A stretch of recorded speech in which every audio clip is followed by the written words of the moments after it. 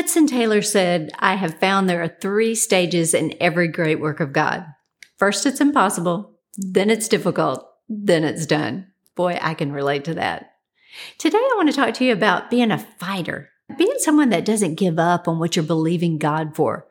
Whether that's a miracle in your relationships or your finances or even in your health, whatever it might be, fight for it.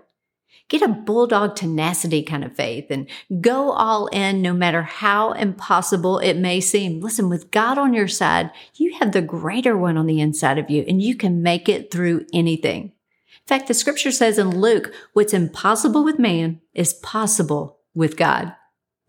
I think about a story that I've heard my parents tell so many times about my older sister, Lisa. When she was born, she had something that they diagnosed to be similar to cerebral palsy and brain damage. She had no sucking reflexes, no muscle tone. In fact, the doctors told my parents that she'd probably be in a wheelchair all of her life. As you can imagine, my parents were heartbroken. At the time, my dad was a pastor of a small denominational church, and they had never been told that Jesus still heals. They knew that he healed way back in Bible days. But they thought nowadays if he healed, it's just whoever he picked. So they didn't know much about healing. But when Lisa was born, they began to read the Word of God like they'd never read before. They read in the Gospels about how Jesus healed the sick, how he caused the lame to walk, the blind to see, and those who didn't hear, he caused them to hear. Then they found a scripture, Hebrews 13:8. Now listen to this. It says, Jesus Christ is the same yesterday, today, and forever. My mom and dad realized, you know what? God healed back in Bible days. And if he's the same today, then maybe he'll heal Lisa, our little girl. My mom said she prayed in the simplest way ever. She just said, God, here's our kid. Here's our little baby. And she has cerebral palsy and brain damage. And God, if the word says you haven't changed and you're still the same now, would you touch and heal our baby girl? Then you know what they did? They got their fight mode on the best they could. Every day they prayed over Lisa. They prayed that she would be normal. They fought the discouraging thoughts that came their way, those thoughts that said, she's never going to be normal. She's never going to change. She's going to be exactly as the doctor said. But you know what happened? Little by little, they discovered Lisa doing things that she had never been physically capable of doing before. She began improving. She began to roll over, and the physician said, she'd never do that. She began to hold her own bottle. She had never done that. They were checking the victories off the list. It wasn't long before Lisa was completely healed. In their simplistic prayer, God heard them. Do you know that battle that they faced with Lisa prepared my mom for the next battle? The battle that happened to her in 1981 when cancer overtook her body. She, at that time, because she had faced another battle, she didn't wonder if God could heal her.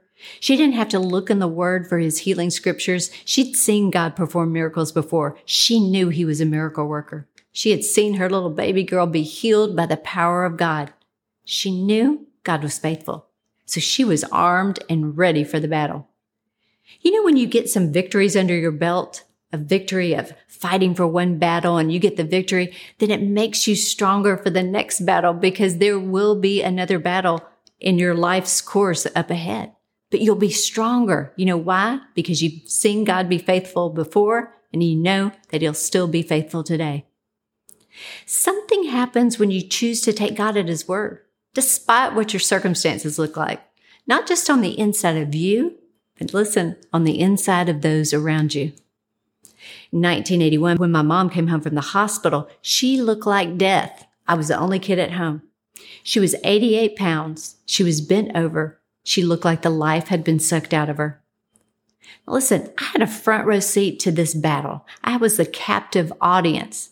And I watched as my little mom went down and laid on the floor and began to pray to God that she would live.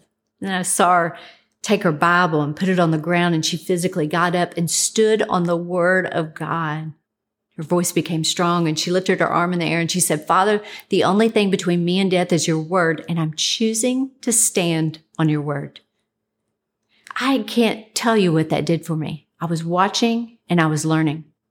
The next morning, my mom surprised me. I came into the kitchen. I was going to sneak out to school and just be quiet so she could stay in bed. She had fixed a full breakfast. She had fixed my lunch. And standing in front of the sink with her back to me, there she was washing dishes. I quickly said to her, "Mama, what are you doing up? You need to be in bed. You're sick." I'll never forget this. She turned around and she looked me right in the eyes and she said this, "April, I'm not going to lie in bed like a sick person. I believe I'm healed and I'm going to act like a healed person." Listen, I can't tell you.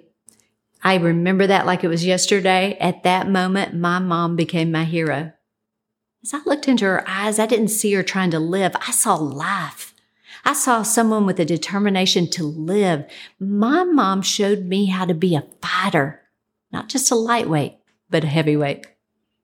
I watched as Mama shift into fighting mode.